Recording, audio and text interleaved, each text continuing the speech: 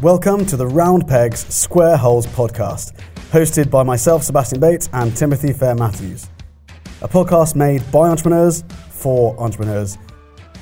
We're launching our podcast with a series of raw but real interviews with some of the world's leading business mentors, industry experts, and entrepreneurs with incredible stories. Our goal is to inspire, educate, and entertain. So, if it's your first time joining us, make sure you go back to episode 1 and don't miss a thing as you listen to incredible insights from our speakers. This is the Round Pegs, Square Holes podcast.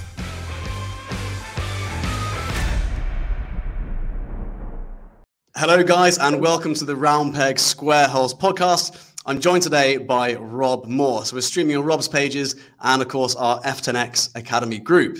The subject of the talk today will be how to build an online global business with little to no overhead. Rob, I met a few years ago. Rob is an entrepreneur and investor, author of 6 Amazon bestsellers, prolific podcaster, 2-time public speaking world record holder, and founder of the Rob Moore Foundation. Rob, great to have you here, mate. Thank you, Sebastian. Thank you for having me on your show.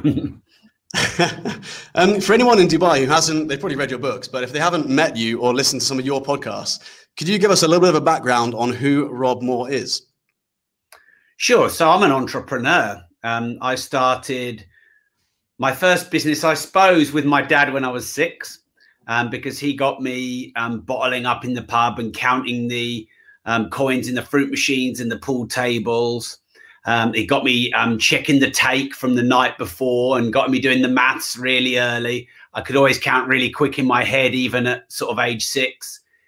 And my dad was very much an entrepreneur, pubs, clubs, hotels, made a lot, lost a lot, made a lot, lost a lot, as many entrepreneurs do.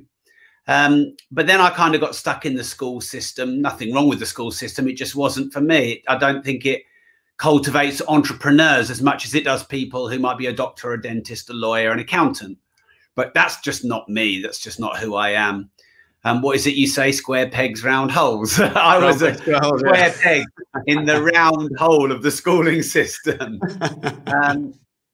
But when I was aged 25 years and 11 months, my life had got away from me. I got myself into a lot of debt, about 50 grand sterling.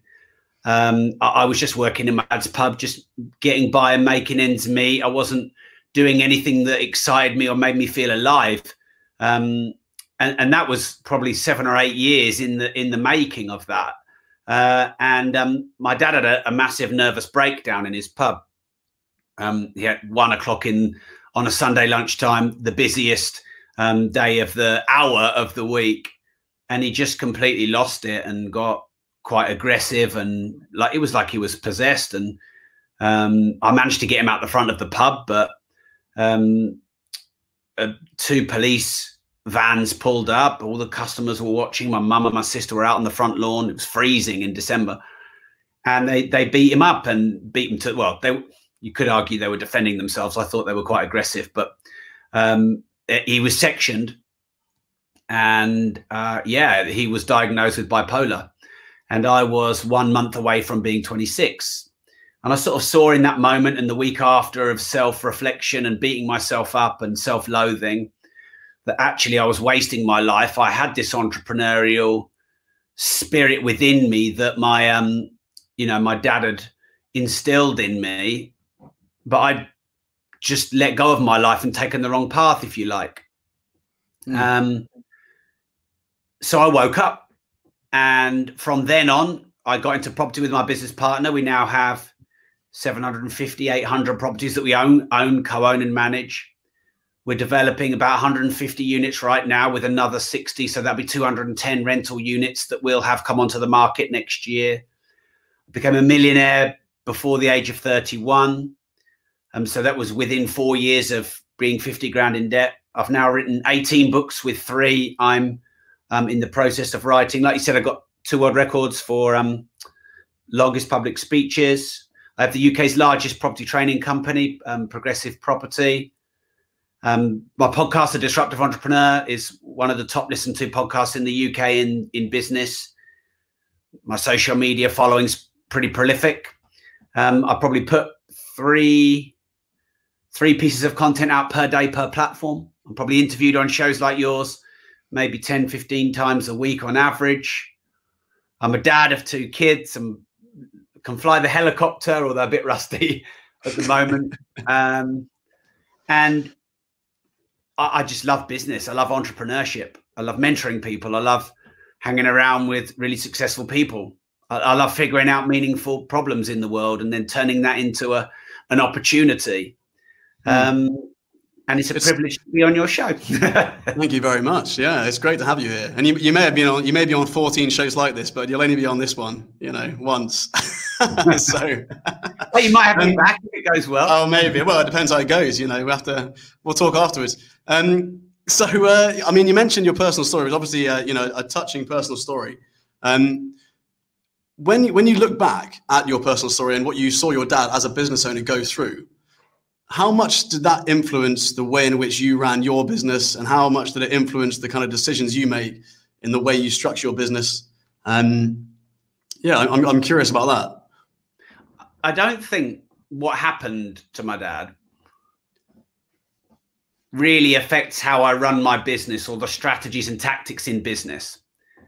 Because actually my dad was of the work really hard, do everything yourself, don't rely on staff, don't rely on others. He was the old school, because he's 76 now, the old school Northern English way.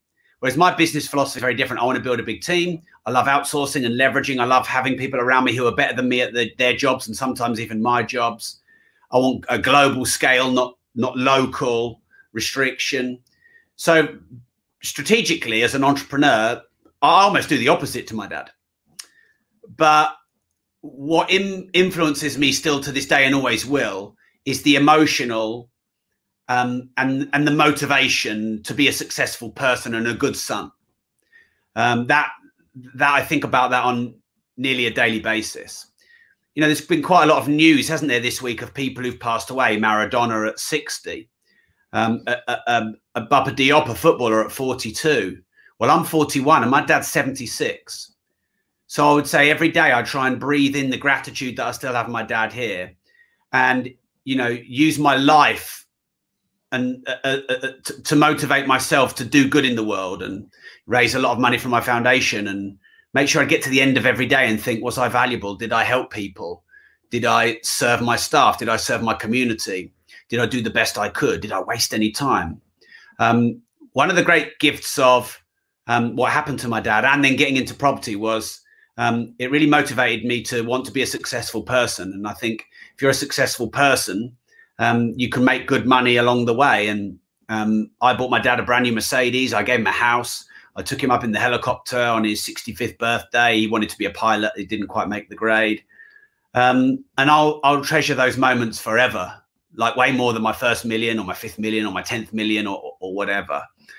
So, but strategically as an entrepreneur, I do the opposite to my dad because I'm a different generation.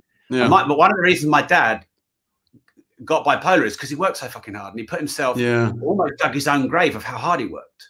Yeah. And so maybe the influence that kind of moment gave you was avoiding going through that yourself, and even that means building a team, outsourcing, and doing things in a very different way, right?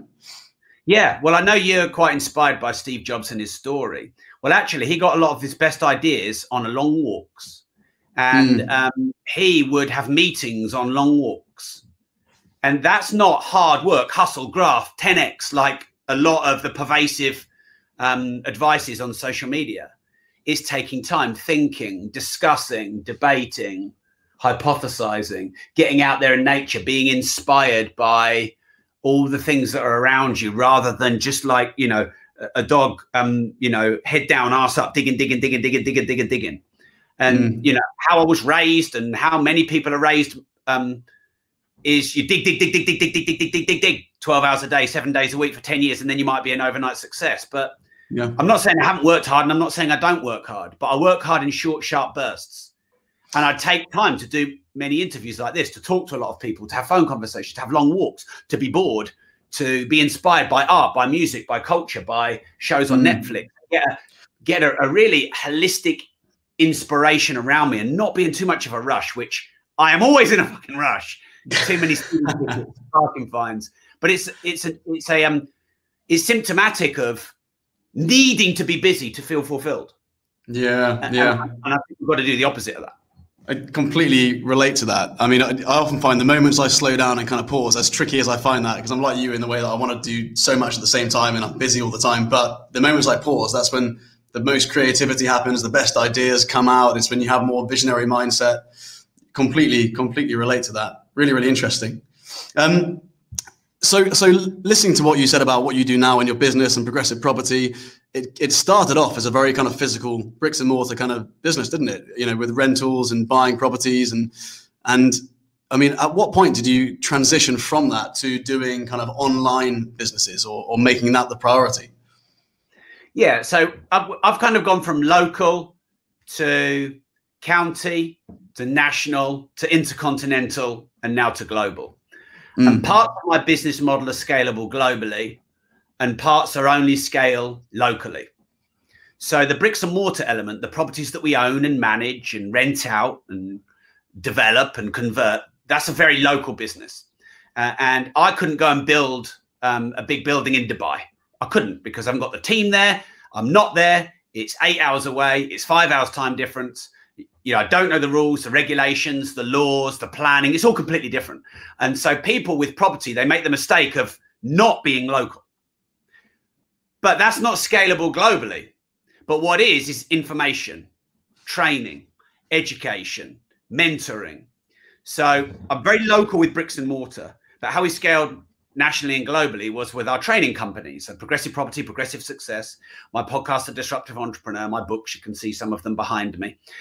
This is what helped to scale globally, leveraging the internet, leveraging social media, leveraging online, leveraging information, which has no overhead, very low fixed costs. You don't need premises, you don't need stock, you don't need necessarily staff for information. But right now, people are craving good information in a very distracted information overload society that we're in.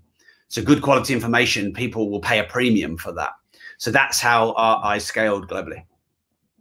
Really, really interesting. So I mean, this is all in the span of how many years from local to kind of global? How long did that take? Well, I didn't even focus on global. I was so focused on building a property portfolio with myself and my business partner.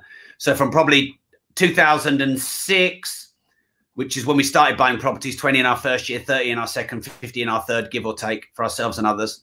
For those first 3 years, we were just thinking locally. We probably went nationally within probably 3 to 5 years when we started running seminars in the UK. And of course, London is where everyone comes. We'd be doing seminars in London, but then we do Manchester, Leeds, Liverpool, Glasgow, Edinburgh. So maybe within, let's say, 5 years, we were national. And then, of course, you can always scale more, can't you? And then I would say what first got me global was the translation deals in Life Leverage. And then great book, by the way, Life Leverage. Awesome audio book. Thank you. Very kind of you. And then, and then my podcast, because that's now got listeners in 204 countries or jurisdictions, because apparently there's only 190 something countries, but there's definitely 204 countries that have downloaded my podcast. And that probably started 5 years ago. So that would have been 9 years in. But I didn't really think about being global until probably 7 or 8 years in. Yeah.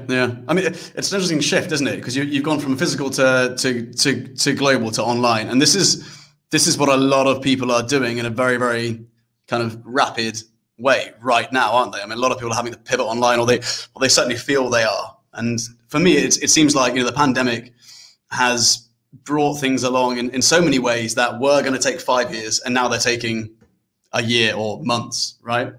And looking just before we dive into kind of the strategy behind online global business, it'll be interesting to see how you guys have gone through the pandemic and what kind of pivots you've made or changes you've made, and what kind of shifts you've seen. Yeah, so that's a similar story for us, actually, Sebastian. To be quite honest with you, business in the UK was probably not bad enough for me to want to accelerate my global growth quicker. So for at least 3 years, I wouldn't say before the pandemic, but maybe a year before the pandemic, I was thinking, do you know what? I think it would be wise for us to have at least 5 or 6 other countries. Scale, lack of hitting a ceiling in our market and saturation and maturation, which we've hit a bit in the UK. If UK economy suffers, maybe an economy on the other side of the world is doing good. There is the cycles in the economy probably oscillate at different points in different countries. So if you're in multiple countries, you can leverage almost arbitrage that. So there are many, and I want to have a global impact. I don't just want to impact my community or my county. I want to impact the globe with my mission to help as many people on this planet starting to get fuck. We can try again. We can edit this out of the podcast. No, don't edit it out. All right. There's only 4,000 people watching. Yeah. To help as many people on this planet start and scale their business and get a better financial education. That's my personal vision and mission statement. But can you say it 3 times really fast? Which I just fucked up. To help as many people on this planet start and scale their business and get a better financial education. To help as many people on this planet start and scale their business and get a better financial education. To help as many people on this planet start and scale their business and get a better financial education. There you go. He's nailed it, guys. He's nailed it. Well done. Yeah. So anyway, surreal moment there. I probably was too comfortable in the UK and the business was doing well enough for me to not have to push hard. So each year we would grow the UK. We'd have some years and then some sort of fairly static years, but we'd still make enough money. And, I didn't want to fly around the world because I've got young kids. Setting up an operation overseas, there's a lot that goes into that. So each year it would be in the goals, but I'd just not be motivated enough to really push it. And then lockdown happened and then bang, I went from spending 6 to 9 months usually to create a new product or a course or mastermind program. We were doing 1 a week. We created 12 new ones, good ones in 12 weeks, which are immediately globally scalable, downloadable and saleable. Much like you said, a lot of people have been forced to pivot themselves and to implement global growth much more quickly and, become an online business fast. We went through that transition. And actually, it was one of the best things that ever happened to our company for scalability, for de-risking. So, we went through that journey and we're probably 3 times as profitable on the same turnover now. So it's been good for us. Do you know what? We've had about 60 to 70 interviews here. And a lot of them have been, interviewing people who have had inspiring pivots. And there's one theme there's a few different themes that have kind of been consistent throughout. And one of them is that so many people have seen their businesses develop and mature and become more profitable and lower overheads. And it's down to this shift. It's actually down to the pandemic, not in spite of it. Do you know what I mean? So a lot of people are kind of reaping the rewards from that by having the courage to kind of pivot and take their business into a new market, take their business online, and to really push that. So I've definitely seen the kind of consistency with that. When you look at bringing a business from physical to online, and if you consider a lot of people may have traditional businesses, right? So shopkeepers, landlords, you name it, right? Traditional bricks and mortar, in your face businesses on the high street. What advice do you give people like that who are in that situation to becoming an online business and pivoting online? I think there's probably 2 main models. Number one would be selling your products online. So essentially setting up an online store, Shopify, Amazon, becoming e-commerce. And then the second model would be selling your information. So what you've learned and what you know and what you've done and the experience you have, you convert that into books, podcasts, online courses, masterminds, mentorships, etc. They'd be the 2 main fast ways that you can pivot a local or bricks and mortar business into a globally scalable one. Okay, brilliant. And I guess a huge part of it is having the confidence to do it, right? I mean, what do you say to a business that's kind of worried or scared about taking that risk and pushing forward to do it? Well, number one, what are you scared of? Because I'd be quite scared of a 25-foot alligator. But what? Writing down some information about what I know? What are you scared of? What are you worried about? Back to in a minute. Well, it's a good point. I mean, the point being, you know, where's that fear actually coming from? What imagination of things going wrong do you have, right? Yeah, well, look, I know quite a few because, you know, I've helped hundreds of thousands of people across the globe start and scale their business. So I'll come to some of those in a moment because actually each one's a bit different. What I would say, though, is, you know, do you want to get left behind? Do you want your competitors to overtake you? Probably not. You know, do you want to risk not being able to pay all your overheads and your, you know, quite high fixed costs? Do you want to get left behind as a business model in this sort of exponentially growing world of internet and technology? My guess is no to those things. But also remember this, every winner was once a beginner and every master was once a disaster. So I wrote a book called Start Now, Get Perfect Later. Yeah. And that's what you should do. You start with where you're at. Let's say you're only a blue belt and you're not a black belt. So be the martial arts teacher that gets people at the beginner stage and gets them started. If let's say you've only got 10 buy-to-lets and not 100, well, you know, be the training provider that gets people their first buy-to-let or their first 5 buy-to-lets. As long as you're ahead of someone in the game, you can always create a training, a consultancy, an information business, as long as the value's there and, you know, you can give people the outcome and the result. But yeah, in my book, Start Now, Get Perfect Later, and in my other book, I'm Worth More, I explore a lot the reasons why people don't put themselves out there more. They don't do lives on social media. You know, they don't put content out there. You know, they don't face the looming necessary changes to redirect their business. It's often through fear of failure. Well, I can tell you that every successful person is a failure many times over. No one is successful without failure. Every successful person you'll ever hear talk has had been riddled with failure. Stephen King got his books rejected so many times. I think it was it? But it was one of his very famous books, probably sold tens of millions of copies now. He actually threw the manuscript in the bin after like one final rejection after loads of rejections. You know, how many shots do all attacking sports people need to take to score goals? Well, they miss way more than they score. So this surprised someone, a friend of mine, struggling with something at the moment that she's dealing with. And I've been helping her, and I think she perceives that I've got my shit together. And I said to her, I have to experience failure and shame every day. And if I don't experience failure and shame every day, I'm not pushing enough. So just today, 2 people who I know very well, who I thought would speak at my Young Entrepreneurs Summit. They're very big names, very big celebrities. I know them well. And I thought that they would, you know, come and do a slot for me, considering it's for charity. They said no. Normally my podcast is in the top 3, 5 at worst ranked in the business section. I looked this morning. I kept scrolling, couldn't find it. My downloads are down, way down than where they normally are. But 3 weeks ago, they were like really high. You have to face rejection every single day if you want to be a successful entrepreneur. You cannot separate them. They are intrinsically linked together. So, I guess it's hugely a part of just having a healthy relationship with risk, a healthy relationship with failure, and what failure really is. You know, it's being a feedback mechanism rather than a judge of your character or a judge of who you are as a person, right? It's purely you know, the road to discovering what it is you need to do.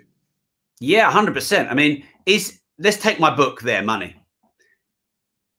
If that book sells 1 copy or 1 million copies, does 1 million sales of that book make it better? Well, the actual binary answer is no, because it's the same book. Now, of course, If the market likes it, that's obviously a barometer. But the point is, once that book's written, whether it sells 1 or 1,000,001 doesn't make the book any better. Whether my podcast's getting millions of downloads or tens of thousands of downloads, that isn't an indication of the quality of the podcast in and of itself. Is it good quality? So we have to be careful not to take personally our failures. And actually, we have to understand that we failed this time, not we are a failure. And that's a very different thing. Also, failure by what metric? Because my worst download day, 99.9% of podcasters, that's better than their best download day. But compare me to Joe Rogan, and his worst download day would be better than my best download day. But he's probably in the top 5 podcasters in the world. So failure is comparison. And so be careful. What is it they say? That comparison is the thief of joy.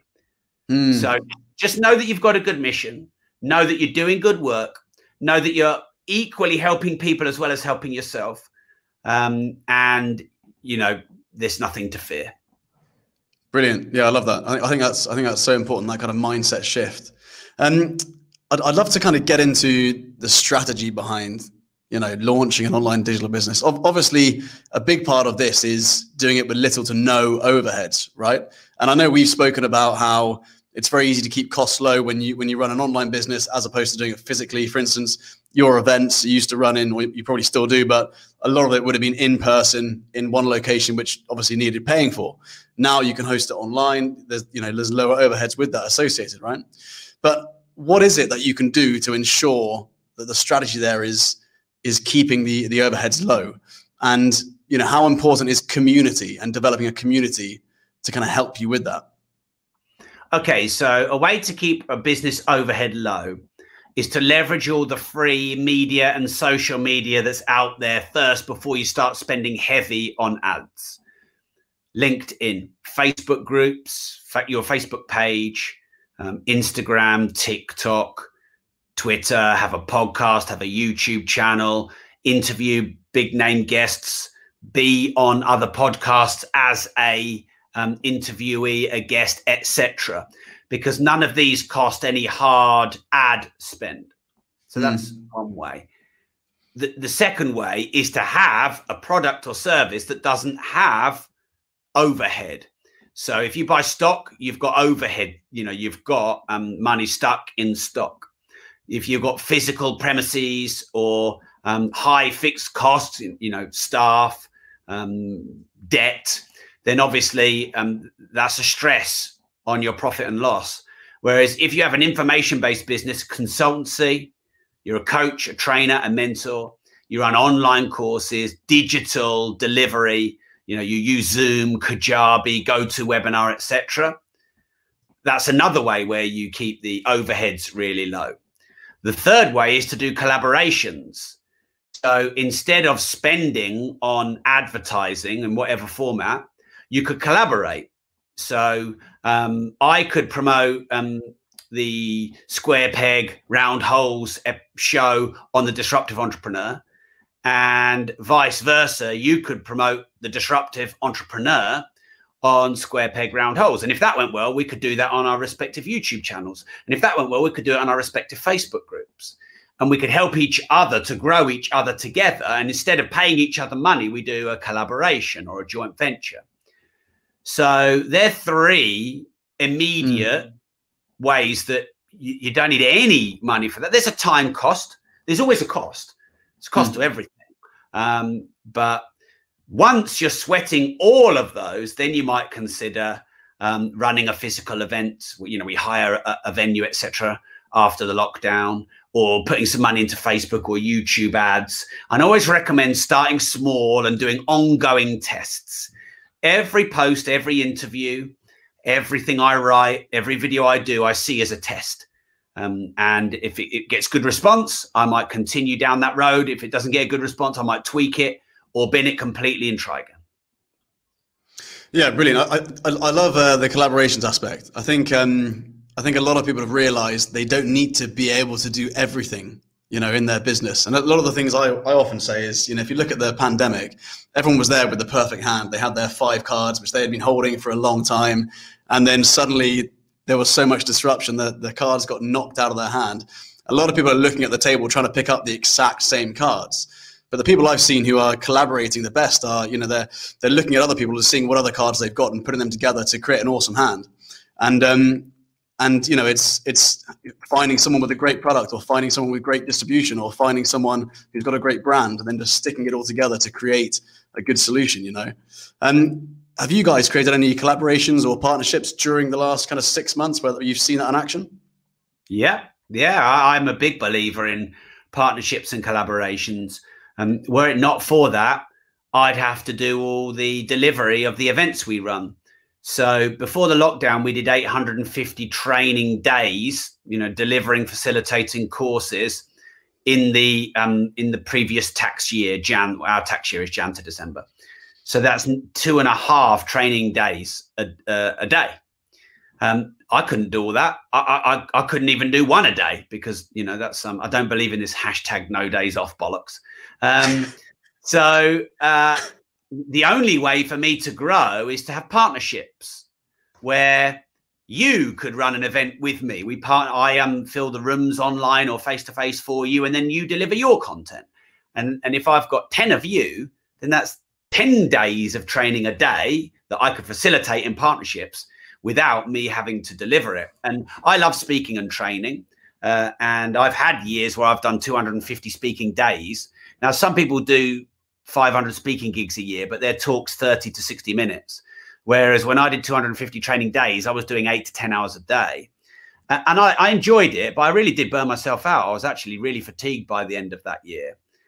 So I realized it wasn't scalable, even though I loved it. So I was in this quandary. I'm loving what I do and I'm doing what I love. And that's surely, a great gift of life. And not many people can say that. But I'm also my own bottleneck and I'm restricting my own growth. So just recently I've partnered up. Well, I've known him for 15 years, but Jonathan J and I have partnered together. He buys businesses often with none of his own money. Rich Hawkins, who is big on e-commerce on Shopify and Amazon, we partner with him. I partner with Kevin McDonald in property. I could list 24 partnerships I have right now. And that also enables you to scale because you don't become the bottleneck anymore. Imagine I did 250 days and then I get really ill because I burn myself out and I need 2 months off. Well, for 2 months, we can do no business. But imagine if I have 10 partners and even half of them get COVID and have to isolate for 2 weeks, then you still got 5 training days a day that you can do. Yeah, no, 100%. And it's one of those things as well. It's more fun, I find. The partnerships I've created just made business more fun. If you try and do everything yourself and try and be alone and, own everything and be the lone kind of wolf with the whole thing, it's not as fun. And, you can get from A to B much faster by having the team in place, by having the partnerships in place, and you scale up quicker as well, Yeah, I think the saying is, if you want to go fast, go alone. If you want to go far, go together. And fast and far are really different. And I see a lot of entrepreneurs hustling like mad, working fast on their own, doing everything because, social media tells them to hustle and grind and 10X and whatever else. But actually, look, in reality, you probably have 30 good hours worth of work a week. In reality, maybe even only 20.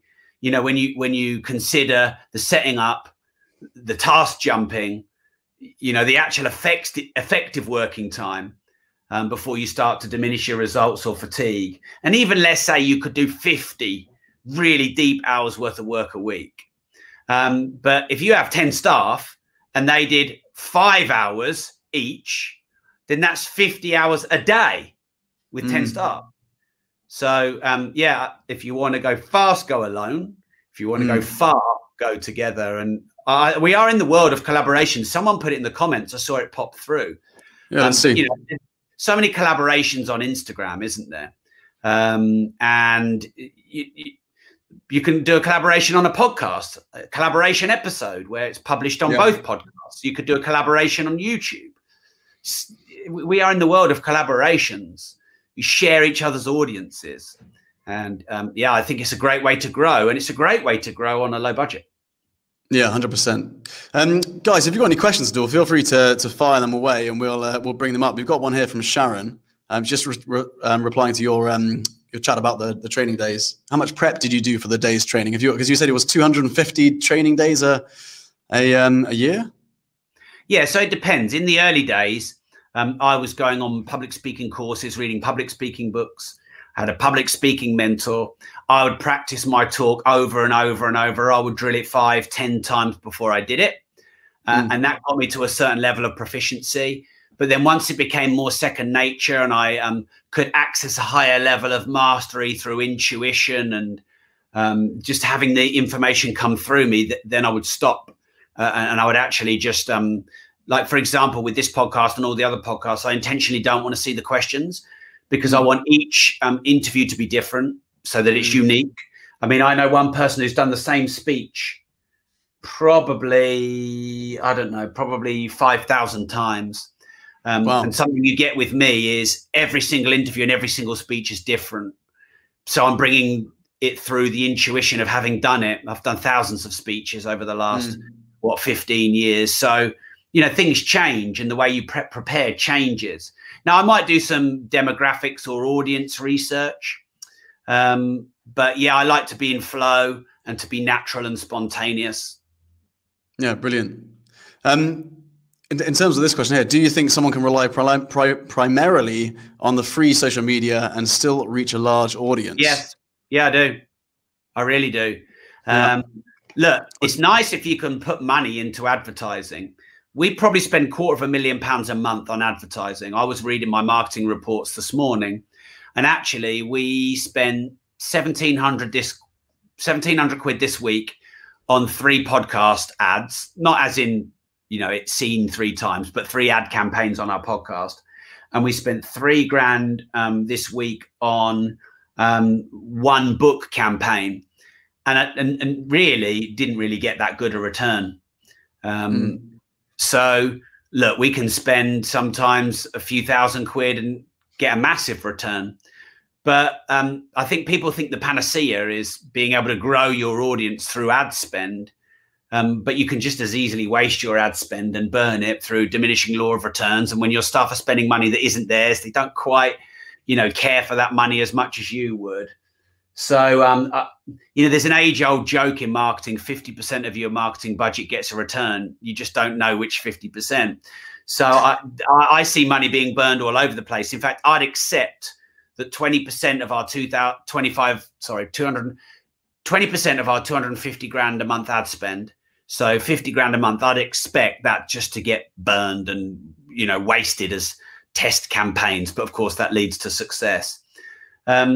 So don't be in a rush to go and spend a load of money on ads until you've exhausted all low cost and free media. But once you've done that, then you should start scaling up on your ads.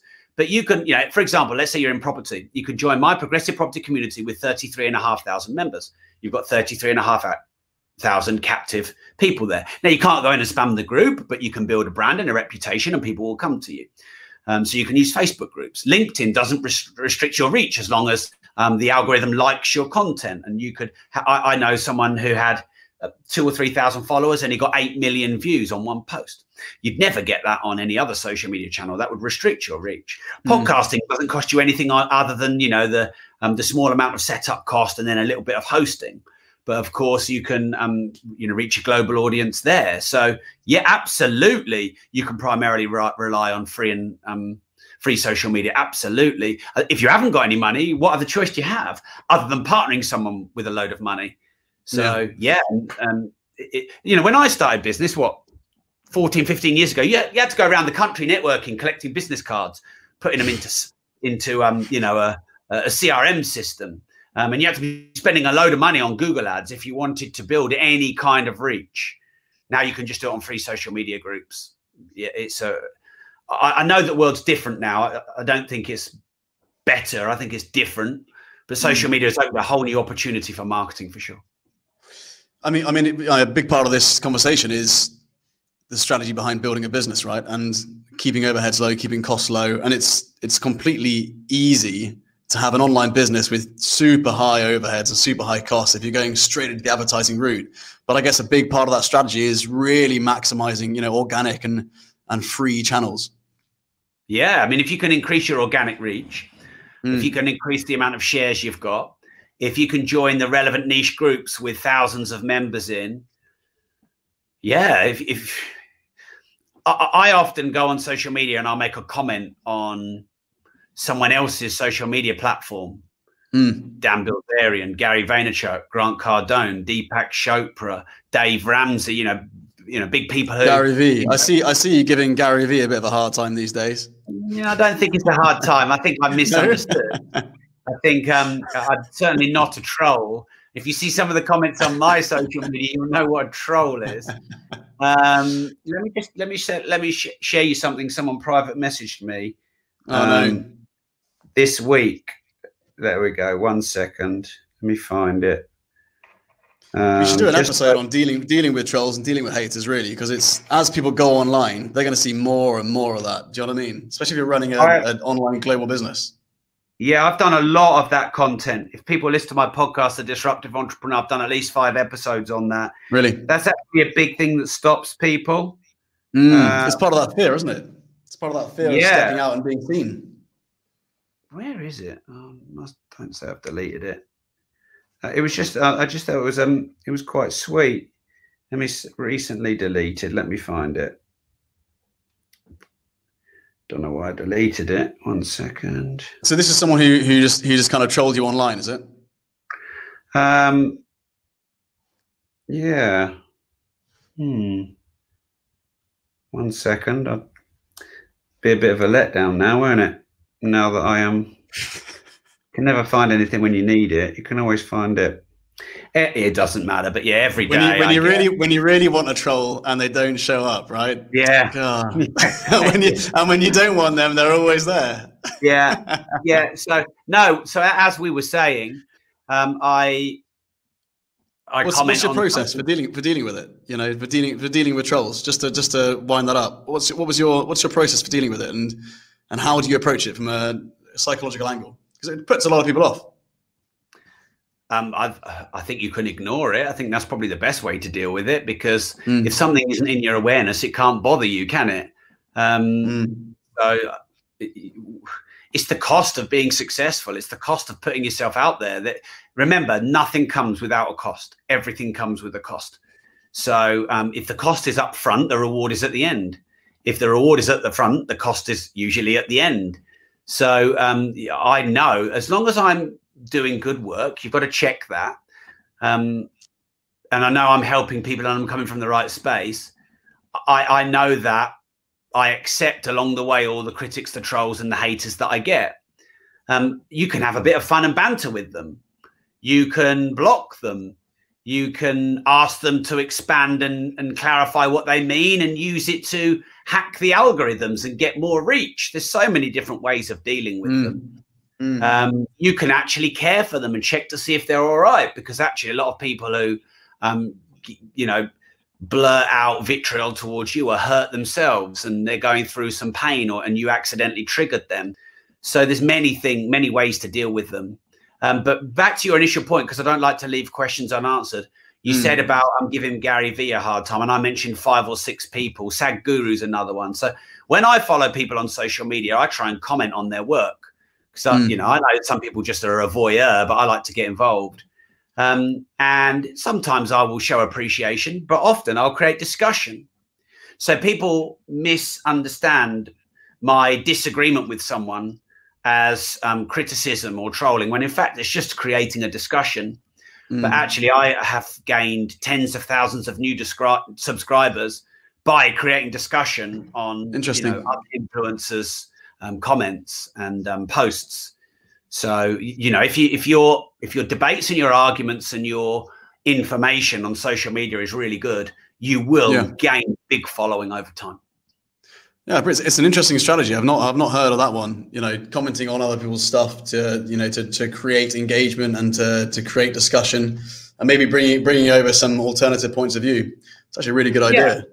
Well, look, the getting new followers is a an upside consequence. I don't do it just for that. But if someone, I'll give you an example. Someone put on their social media, #NoDaysOff. And I just said, I'm not sure that's a good hashtag, because I think everyone needs some days off.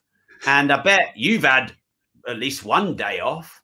And there's a lot of prevailing sentiment around hustle and grind and 10x and having no days off. And that's how you're a successful entrepreneur. But what about the mental health connotations? What about the burnout? What about the lack of patience? What about the, you don't handle yourself well because you're emotionally and physically drained? And what about the consequences of no days off? What about the lack of ideation and creativity because you're not having any days off? So that would be how I would engage with something where I think that there's an alternative point of view. If people misconstrue that as trolling, that's on them, not on me. But I actually 100%. Think that telling people to have no days off ever is bad advice. And it's my duty to call that out. Yeah, absolutely. So calling things out, what would you say are the top 3 mistakes that people make when they transition from physical to online business? Because a lot of people watching this right now will be physical businesses. They're about to take their businesses online. A lot of people who will be listening to this podcast would love to do it. But what are the mistakes they should look out for? I know we touched on ad spend and maximizing organic channels. But what are the mistakes can people look out for? Okay, I think one of them is not embracing it quick enough and waiting too long and holding on to the idea that your existing business model is okay and it will be okay. Yeah. Some people believe in a decade or two, retail will be completely dead. I'm not saying I necessarily agree with that, but if there's a risk of that, then you need to be online. So it's making that transition more quickly, number one. Number two is it's putting yourself out there more. I don't think enough people put themselves out there enough. And I think that, you should have the start now, get perfect later approach to putting yourself out there. And try and put more content out there, get involved in more discussions and debates, do more video content, do more live videos, do more Ask Me Anythings. And the great gift about putting yourself out there more is not just the increase in volume. It's not just the increase in confidence. It's the iterative improvement. I fly a helicopter and they're really hard to fly. And you cannot improve flying a helicopter without getting in the helicopter and flying it. So you cannot improve your marketing, your message, your reach, your story until you embrace putting all of your content out there. You can't create perfect content. You have to go through loads of iterations. I loved Ed Sheeran's documentary. I watched it on Apple TV. And he said, look, if you want to write good songs, you've got to write a lot of shit songs first. And that was what one of his teachers taught him. And I just think that's brilliant. If you want to write good content, you've got to write a lot of shit content. If you want to write a great book, you've got to write a shit book. It's just that if you want to do great podcasts and great interviews, you've got to do a few shit ones. It's just the process of getting better. So I would say that would be the second mistake. I mean that's second mistake. Really, it's all about being prolific, right? So many people just focus. They're such perfectionists that they kind of create extra stumbling blocks themselves to try and get over. Whereas person B, who's being prolific, has produced 6 or 7 different courses, 2 of which have really hit the ground running. The other 5 have failed. And person A is still trying to perfect that one course without testing the market first to see if it's really something people want. Yeah. There's the saying, isn't there? Prolific is better than perfect. I agree with that. There's probably a balance. Because sometimes I think I did that too fast. I could have done a bit more research. So, and some things you do need to check.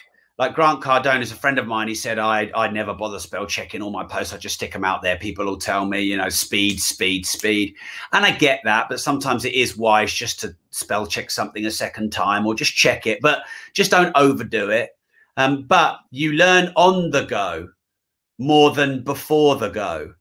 You have to do a load of social media posts before you work out what gets engagement. You have to write a few books before you find your voice. You have to do quite a few Facebook Lives before you get the lighting right and the ambient. That's a great example. Just start with a Facebook Live on your phone. Okay, the light's a bit shit. The audio's a bit shit, but it will teach you and lead you. And then you'll test a light and you'll test a podcast mic. And even in here, this is a new studio at home that I've built. and I still haven't got my proper podcast mic set up. And the lighting is better because I've got a light behind me, but it's not great. It's not perfect by any means. I've actually just had the room soundproofed, so the audio is probably a bit better than it was last week when it was echoey. But the point is, I can make this room better every week. I can make the tech and the equipment better every week by doing it on the go, as you go. You asked me for 3. Again, I don't like to leave any questions unanswered. It's very difficult to say 3. But I would say business model is really important. You know, a lot of people talk about mindset and stuff like that. But I think you've got to have the right business model. You know, is it scalable and leverageable online? Is it a business model that you really like? Like a lot of people say, oh, Rob, what's the quickest way to make, 100% return in a year, or, £1 million or 100 grand? And actually the answer is, well, there's a load of ways to do that. And there's a load of ways to fail at that. So pick something you really enjoy. If you're going to create an information business, do it on something you're passionate about. Some people say to me things like, oh, well, Rob, I haven't been doing my martial arts for 20 years, or I haven't been playing chess for 15 decades. Why are people going to listen to me? Well, if you love what you do, you've got a great podcast, because people love your passion, your energy, your enthusiasm. And also, if you have the humility to know that you're not the best in the world, but you want to improve, people also love that. So it's the iterative impact of passion. And then the final thing I'll say, I like to give 4 answers to a question where you asked me 3, and that is marketing. Too many people focus on the quality of the product, getting things perfect, having all their ducks in a row. The single most important function of any business is marketing. If you have a shop, sales, which a lot of people say is important in business, which of course it is selling to people in the shop. But marketing is getting people in the shop in the first place. You have got to be as good at marketing as you are at product. That's really interesting, isn't it? I find that a lot of business owners who are really successful, they tend to measure things that a lot of other business owners don't measure. When you look at your businesses, Progressive Property being one, do you guys measure the way in which a metric or something that determines success differently to other people? Well, is there some element of that? Yeah, I mean, there's quite a lot of penis measuring going on in business, but I'm not sure. Progressive Property, or no? So, I believe you cannot master what you do not measure.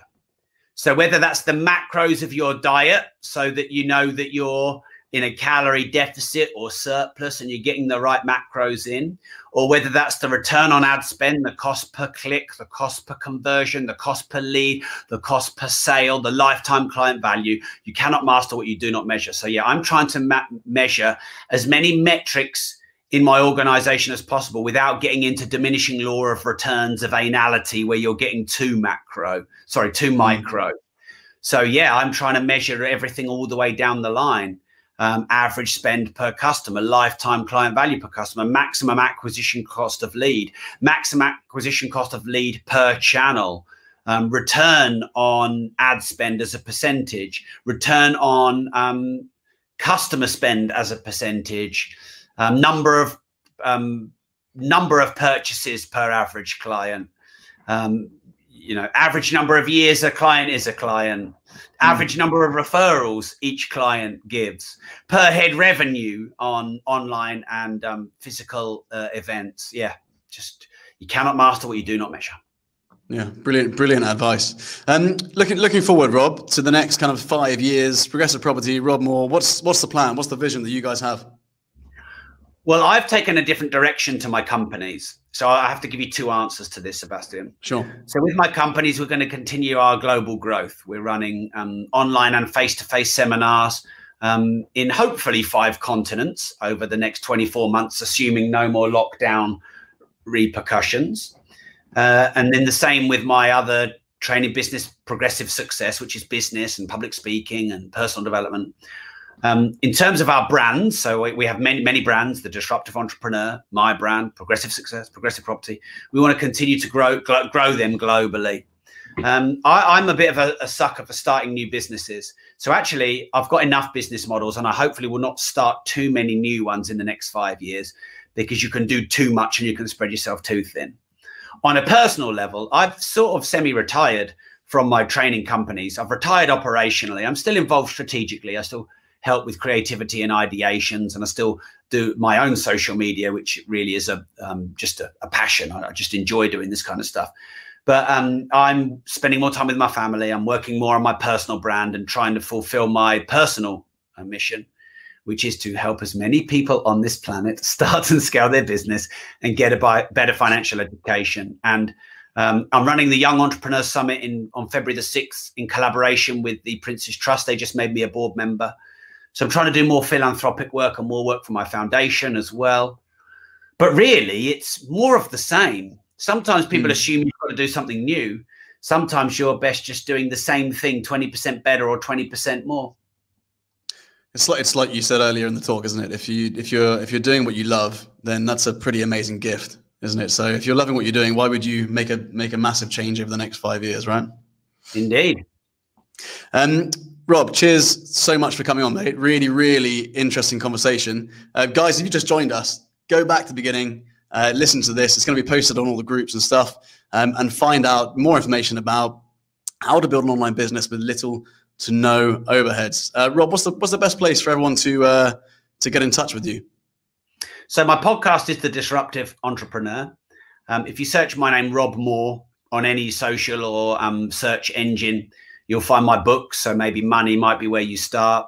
And all the stuff I do, robmoore.com for a bit more about me and my foundation. Amazing. And in terms of collaborations, this is obviously being streamed to the F10X Academy group. Rob, where is the best place for these guys to is there a group they can join, or they can kind of engage with you more online? Yeah. So I have a Facebook group called the Disruptive Entrepreneur Community, which is where my podcast listeners all frequent. There's about 19,400 of us in there. But you can follow me on Facebook on my page or on any social channel. Just search my name, Rob Moore, or Rob Moore Progressive. Amazing stuff. Cool, mate. Thank you so much for coming on, and I will speak to you soon. Take care. Cheers. Thanks, everyone.